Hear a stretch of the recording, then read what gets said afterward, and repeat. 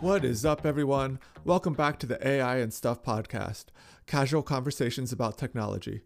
My guest this episode was Niceaunties, the pseudonym of a Singaporean-based AI artist that uses her cultural heritage and childhood experiences growing up with 11 aunties, plus parents and grandparents, as an inspiration for an imagined reality she created called the Auntyverse, short for Auntie Universe. I'm watching one of her short videos now, all of which are generated with the aid of AI tools. I'm staring at a close-up of a wrinkled Asian woman with a cloud of gray hair leaning over a bowl of ramen noodles. Her hands are outstretched over the bowl, and from each of her fingernails sprouts a unique set of tentacles. Her hands are bejeweled with small accoutrements, gems and toys and electronics, complete with a miniature long-hair Persian cat with white fur. Now the scene changes. An older woman holds up her hand to reveal it has 100 fingers shooting out in every direction. And now we see a wall of fingernail tentacles available for purchase. The video continues. There are close-ups of women's nails with small dioramas like a woman ironing or a frog emerging from a hole. A long row of bright green kimono dragons gives faceless hands a manicure. A giant foot sits atop a soapy platform being washed by an army of women wearing pastels. In the background lies an infinite shelf of toe caps, adorned with bright colors of every shade. We are, of course, at the Auntie Nail Spa. If that description intrigued you, know that I did not even begin to do justice to its bizarre beauty and liveliness. Saying that Niceaunties' work is weird is like saying that Usain Bolt can run fast. It's undeniably true, but does not even begin to describe the situation. One-word descriptions also miss the true nature of what's at play. In her work there is depth, subtlety, narrative, drama, respect, freedom, hope, universality. Before listening to our conversation, I would recommend pausing and checking out Niceaunties' art. I'll put a link in the description of this podcast, but you can find her on both Instagram and Twitter/X under the handle Niceaunties. That's the word nice, N-I-C-E, and the word aunties, like your parents' siblings, A-U-N-T-I-E-S, Niceaunties, all one word. I spoke with Niceaunties while she was exhibiting her work at the Zona Maco Festival in Mexico City in partnership with the gallery Patricia Conde. I'm realizing now that my year of college Spanish did not stick. This was part of a group show sponsored by Fellowship AI, a collective that helps support AI artists. She also recently completed an online solo show with Fellowship that included more than 1,000 still images of her work that she curated, many of them selling through Fellowship's online platform, daily.xyz. We spoke about her inspiration, the AI tools she uses, and how her artistic process has changed over time, and about the criticism of AI art from traditional artists. I had a great time speaking with her, and I think you'll enjoy our conversation. Niceaunties, welcome to the podcast. How are you doing? Hey, James. Thank you for having me. I'm doing great. Yeah, thanks for being on. I know you're in Mexico City right now for a solo show, I believe, of your AI art. Do you want to talk a little bit about that and how it's going? Oh, it's actually a group show with Fellowship and the gallery Patricia Conde, which is a local gallery. So it's a partnership with Fellowship and it's curated by Alejandro Cartagena. So basically 8 Fellowship artists have got our work in prints at Zona Maco, which is the largest art fair in Latin America. Wow, that's incredible. Talk a little bit about the Fellowship for those who might not be familiar with it. Oh, Fellowship is a online gallery focused on NFTs. They started out as collectors, actually, collectors of photography. So they wanted to collect great photography in the form of NFTs. And then they started to gather and curate the best artists for post photography on Web3, and then gradually move to AI videos. So I am part of their AI videos program called daily.xyz. But recently I'm starting to go into physical prints as well with them, which is what we are exhibiting at in Mexico City right now. Yeah. How many artists are associated with Fellowship now, roughly? Well, it's growing. So now it's between 60 to 70 artists. Okay. And it's only video. There's no still images associated with the Fellowship program? They have done 2 previous drops called post perspectives, which is about still images. So if you check out fellowship.xyz, you can see those past exhibitions and drops. So they were mainly doing still images actually until August last year, where they started their video program, because AI video is very new in the market right now. The work you're exhibiting in Mexico City are still images, but as a digital artist, a lot of your work so far has been short videos. What are your thoughts on the artistic process for those two different mediums? That's a great question. I think it's about the length of time you take to perceive the artwork. So because my process with videos, making videos, is I always start with the image. So I make an image and then I animate it, and then a sequence of these footage come together to become a video. So it's about a big narrative. So each image, animated image, you only perceive it for a second or 2 seconds, and then it's sort of strung together to form a big story. So the experience is very different. And then there's also sound editing and voiceovers and music. And as for images, still images, people can take as long as they want to study the image, right? So you sort of have to fit the entire narrative into one image. So therefore, the details, the layering, the composition, there's a lot more care and attention paid to it, I would say.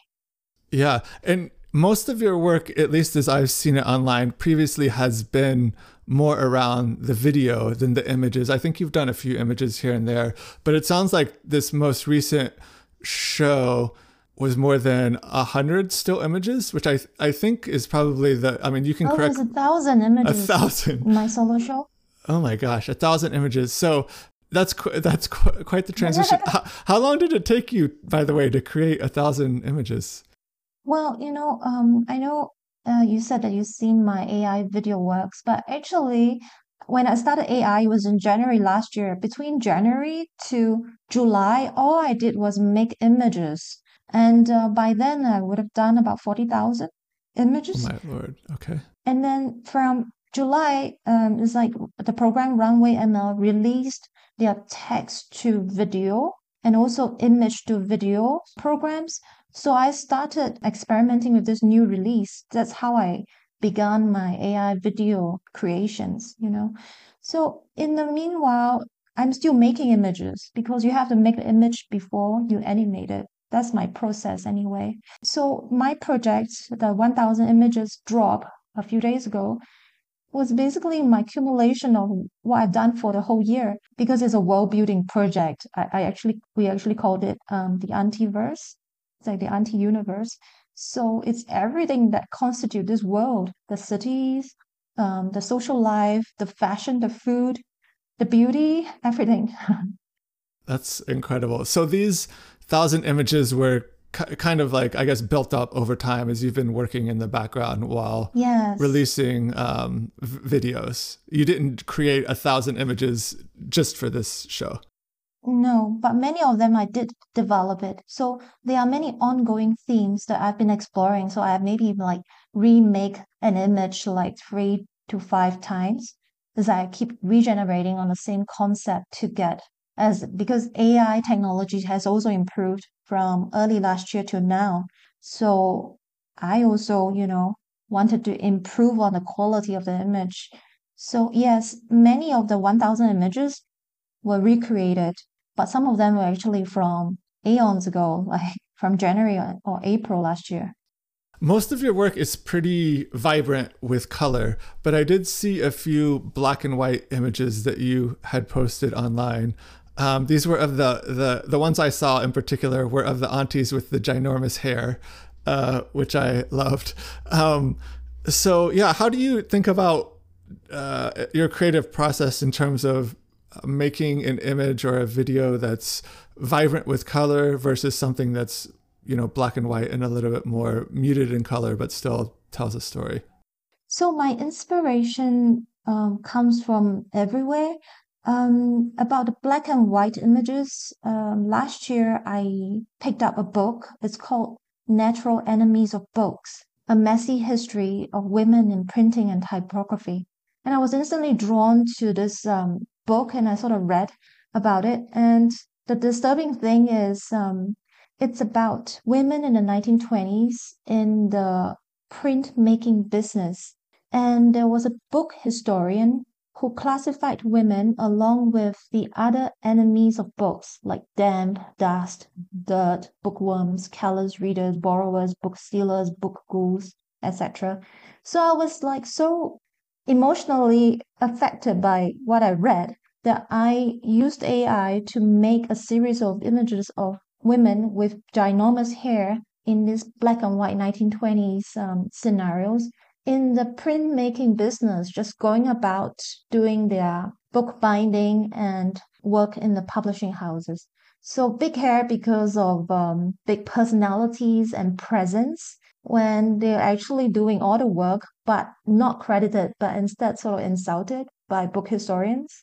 That's how it came about, these black and white images. And they happen to form one chapter of my 1000 images show, the antique. So that's the background.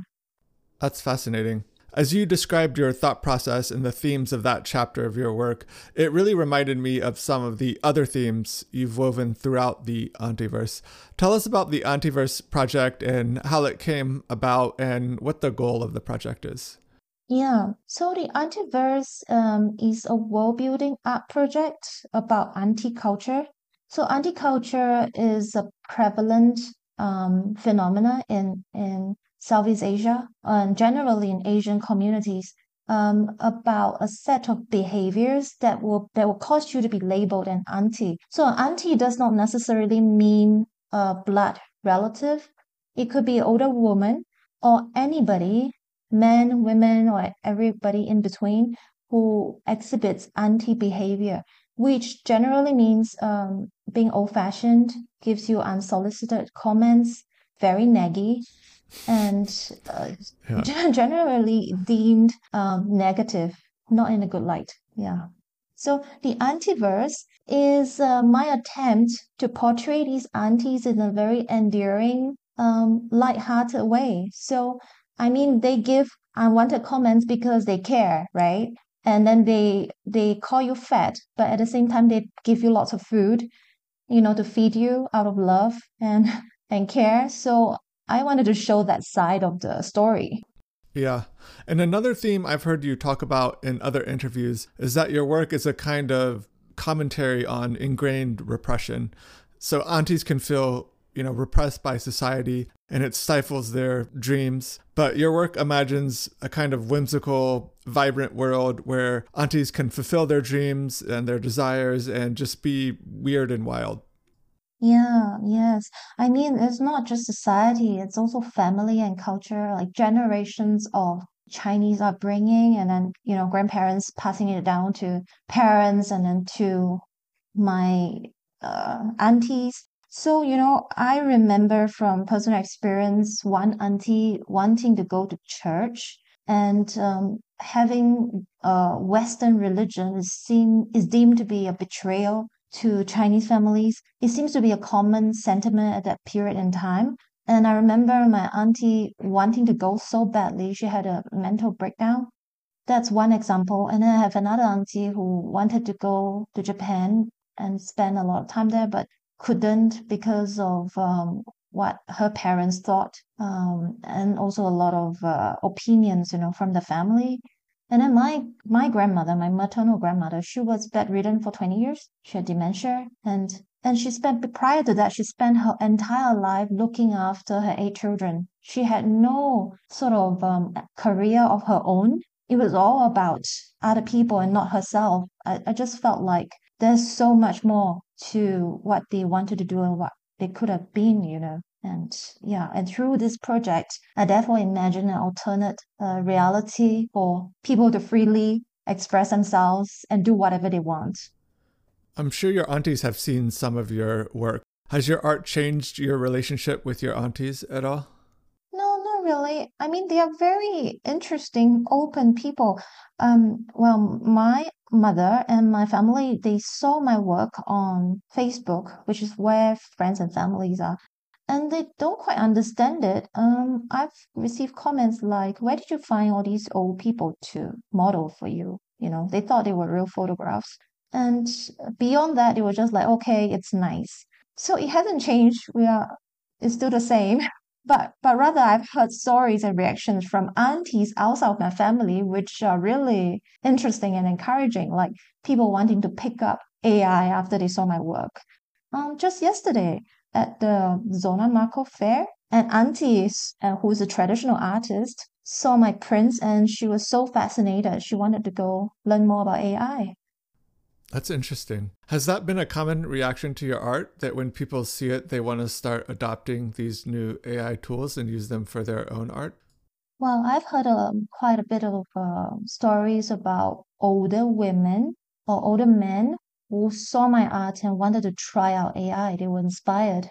But on Instagram, social media generally, the reaction have been mixed. So you have, say, 60% of people who are very positive and supportive and think it's incredible. And you have 20% of people thinking, the artist must have taken some drugs or mushrooms. And then you also have the rest of the people who are anti-AI. Yeah, mixed reactions.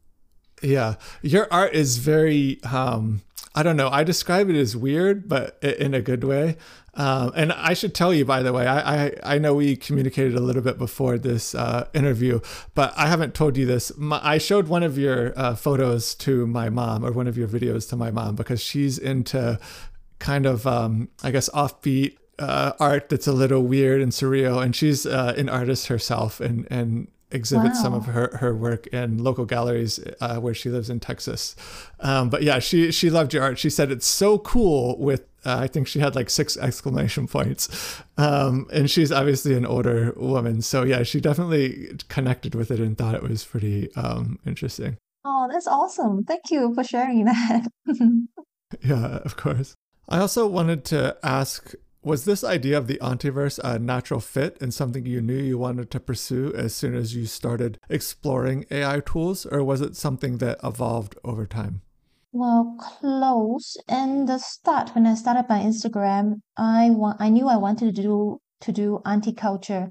So that's why it's called Nice Aunties. But the structure back then was very different. I wanted to do a club. It's called Club 33 in an alternate universe where aunties, who are these like interdimensional beings, would gather at the club to tell stories, to share their adventures. That's why the first few posts in my Instagram are about tardigrades, because it's about the aunties visiting the microscopic world and encountering all these tardigrades and then coming back to the club to tell the story. So each post is supposed to be about what the aunties shared at the club. But then as I started to make more and more artwork, it made sense that it is of a much bigger world building project, especially when cities came into the picture and you have more spaces and interiors involved. For listeners that aren't aware, tardigrades are these like microscopic creatures that are known for being very robust. I think they can like go into hibernation with no food or water for 10 years or something and then be reanimated. They're also pretty interesting looking. There are pictures you can find online where scientists took photos with a microscope, and tardigrades are kind of cute. They kind of look like tiny bears. Yeah, I love tardigrades. They're like so cool looking. Let's talk a little bit more about your creative process and artistic background. For starters, when did you first discover AI tools and start playing around with them? Oh, in the end of 2022, I started to see on Instagram some very interesting looking images. Like they're just fascinating. And they look very finished and polished. And I was wondering, oh my God, where did these images come from? And I saw the hashtag Midjourney. And of course, I didn't know what it was. And I started to do a bit of research during my holidays, my end of year holidays. And on 1st of January, I went to the website and seriously looked at it. And then I signed up and didn't stop since then. And everyday creation of artwork using AI. And it's just amazing. It's just like you key in some words and then you get some visuals. And do you have like an artistic background outside of these AI images that you think, I don't know, drew you to AI art or helped you be successful with AI art? Well, when I was little, I used to doodle a lot. I drew a lot, just like all children do, I believe. And I used to make up stories about everyday life, you know. But afterwards, I was went into architecture. So I've been in the architecture industry for about 20 years. And I wouldn't say that I was an artist in a traditional way. I only started creating art as you see it when I started using AI 1 year ago. So it wasn't until a year ago that you started learning about digital art and AI and also more traditional tools like video editing and sound design. Yes, yes. That's the great thing about AI. I think it lowers the barrier to learning. And because it's so fast in generating output, you can actually squeeze a lot into the same time frame. So, say traditionally, if somebody can make an artwork in a month, with AI, you can make hundreds of images in a day. And through that process, you iterate and you learn. So I would say the learning process is compressed and it has become very efficient. How much do you think prompting matters for generating good AI art? If you go online, there are a lot of prompting guides, not just for text to image tools, but also for large language models like ChatGPT. And there's a lot of discussion about how to optimize prompts. And some people, I think, have prompts they kind of consider their secret sauce. So do you think prompting matters that much? And how much do you have to play around with prompts to get the images that you want? Well, asking that question is the same as asking how important do you think communication is with your team if you want to get your team to do something in a traditional office. So, prompting is basically the language you use to communicate with the program, the machine. So, to get a good prompt is you need to experiment and iterate a lot. So basically, I do that for every new image. I would change the prompt until it looks right. There are some very basic prompt structures you can find online. I always start with that and then start to switch words around, move them around. You get different results. And say for one video, I will have at least 25 to 30 prompts to get to what you see. And I remember reading online somewhere that it can take you up to 30 hours to create a video. Is that right?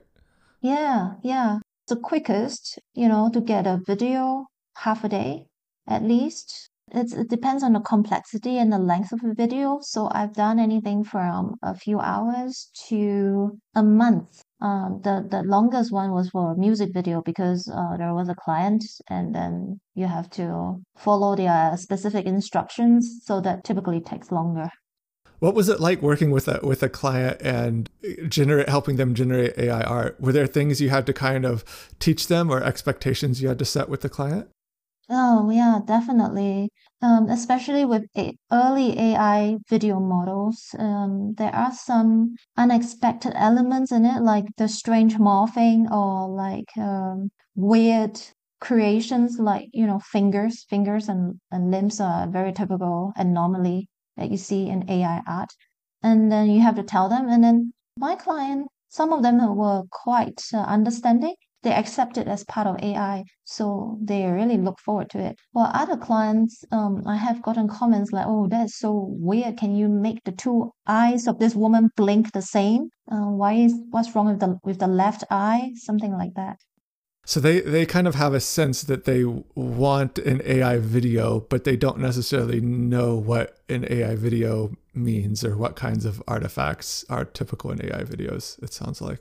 Yes, yes, that's right. So I do have to explain to them, and then yeah, they're quite open so far. If there were no limitations on the capabilities of AI tools, what kind of projects would you be undertaking? Wow. I think I'll probably be making full-length movies by now, if it's unlimited and follows specifically what I want. Well, I would imagine that that's not a future too far from now. Maybe one day you get a device where you just plug your brain into the computer, you get straight visuals. Well, Elon Musk's company Neuralink just implanted its first chip in a human brain for Wow. human trials. So you never know. It could happen one day. Yeah. Do you have like a plot, an idea of what you would make a full length AI film about? Is it also the Antiverse, or do you have other ideas? Yeah, for sure. Because for the past year, I've been building the bones of this world. So now I think I'm ready to start filling it with stories and narratives. Yeah, I've tried to do that for my past few videos, actually, like We Are Good and the Nail Spa. Would the film be like a comedy or a drama or horror? Well, maybe think about it as a TV series. So I'll have like short episodes. So yes, they will cover a wide range of subjects. It could be all of the above, comedy and drama and horror, maybe, and mystery. It could be anything. Just not like to limit myself. Mm. Nice. Well, I hope that happens someday, and I'll definitely watch it. How has your approach to AI art changed over the past year? Do you have new tools that you're using or new processes you've started to employ?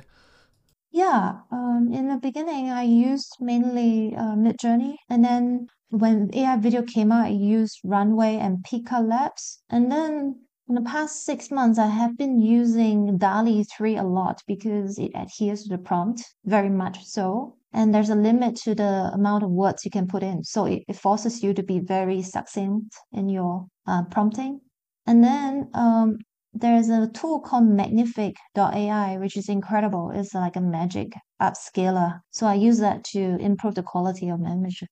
Yeah, Magnific is pretty incredible. I've seen online people upload pixelated still images from 1990 video games like Tomb Raider, and Magnific will upscale them to fully rendered high definition characters.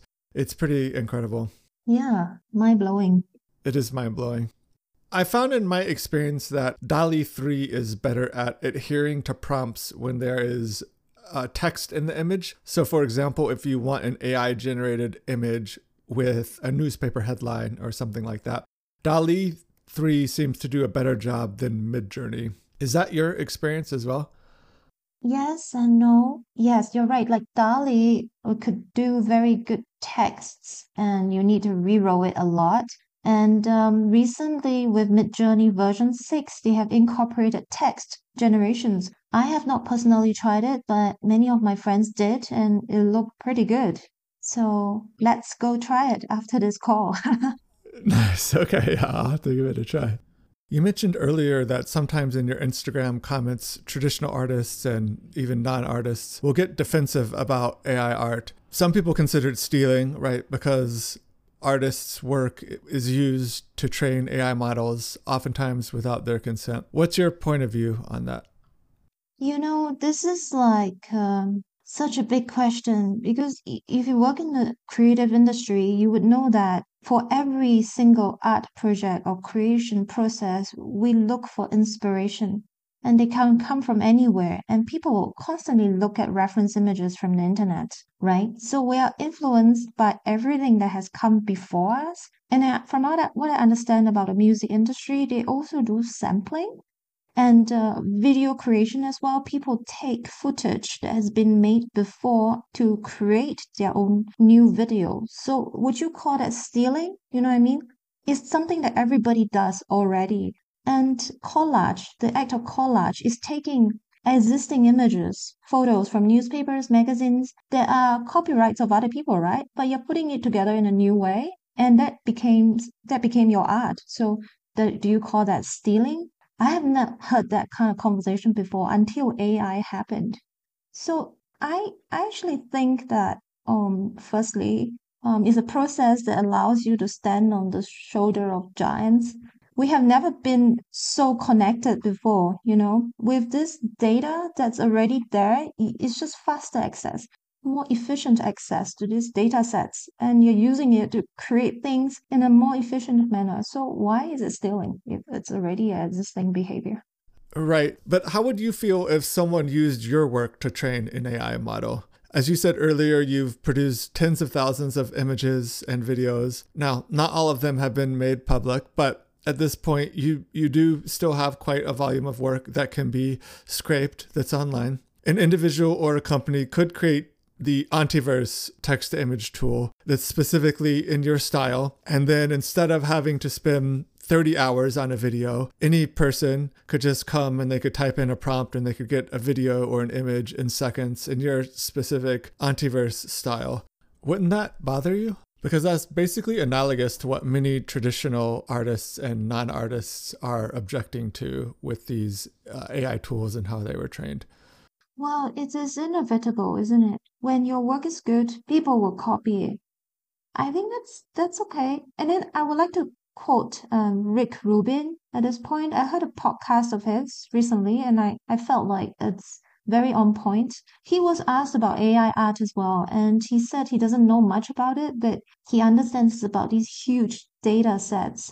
But it's not really about the data, but more about the artist's perspective.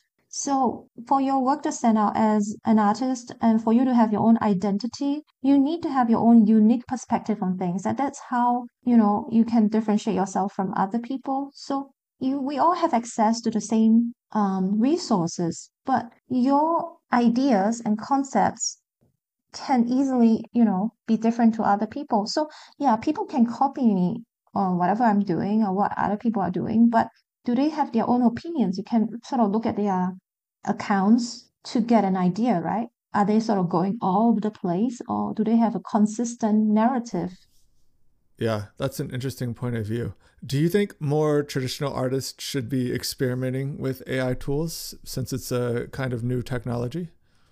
Well, I think that all creative people should be open to all possibilities and all mediums. So why not try it before deciding that it's bad and you don't like it? I mean, I think I wouldn't say no to anything, being an artist. Have you had any conversations with traditional artists about this topic? No, not really. But I've had positive affirmations from traditional artists about my work, not because of the medium, but because of the content that comes through. Yeah. What do you think? I have mixed feelings. I mean, as an artist, it must feel like your life's work is basically being used against you. Your artistic output is gathered without your consent and it's used to train AI models that can do in, I don't know, seconds what you spent basically your entire life learning how to do. And that can't seem fair to traditional artists. And many artists may be put out of work because of these AI tools. So basically their work is kind of being used against them in a sense. On the other hand, I'm generally quite pro innovation. Text to image tools and large language models are truly incredible. And I think they can unlock an immense amount of creativity and productivity across the world. And I find AI art in particular to be almost like a new medium. The way that AI art tools generate these strange artifacts we were talking about, and they create these kind of morphing effects, it's a kind of visual imagery I haven't seen before. And I find your work and the work of others who employ AI tools to be genuinely beautiful. Thank you. Thank you. Well, I suppose it's the same with everything in life, right? I mean, things are going to keep moving forward and some things are inevitable. So, what do we do about it? That's every like life attitude, I suppose. We're almost out of time. Tell us about your upcoming plans. Will you continue to make AI videos and still images about the Auntiverse? And do you have any other plans upcoming for your art? Yeah, for sure, for sure. I'm going to continue making AI videos. Stills, not so much, even though making stills is part of my AI video creation process. But probably will not publish them as much. And then I'm going to have a physical solo show in Berlin in April, end of April, during Gallery Week. So really looking forward to that. And also lots of things coming up in the physical world. And hoping to manifest some of my ideas in other art forms. So that's very exciting. You mentioned earlier that you have a day job working in the architecture industry. Are you going to continue to work in that capacity, or are you planning on trying to move full time into AI art and invest your time there? Well, I would like to think of myself as a multidisciplinary artist. So yeah, I'm still gonna be involved in architecture, and my time is pretty flexible. So yeah, we just go with the flow, but definitely a lot of energy will be placed in art and AI art. Yeah. What a life. That sounds fantastic. Yeah, thank you. Really exciting. Well, nice aunties, it's been great chatting with you. Thank you so much for joining me. Thank you, James. It's been a pleasure.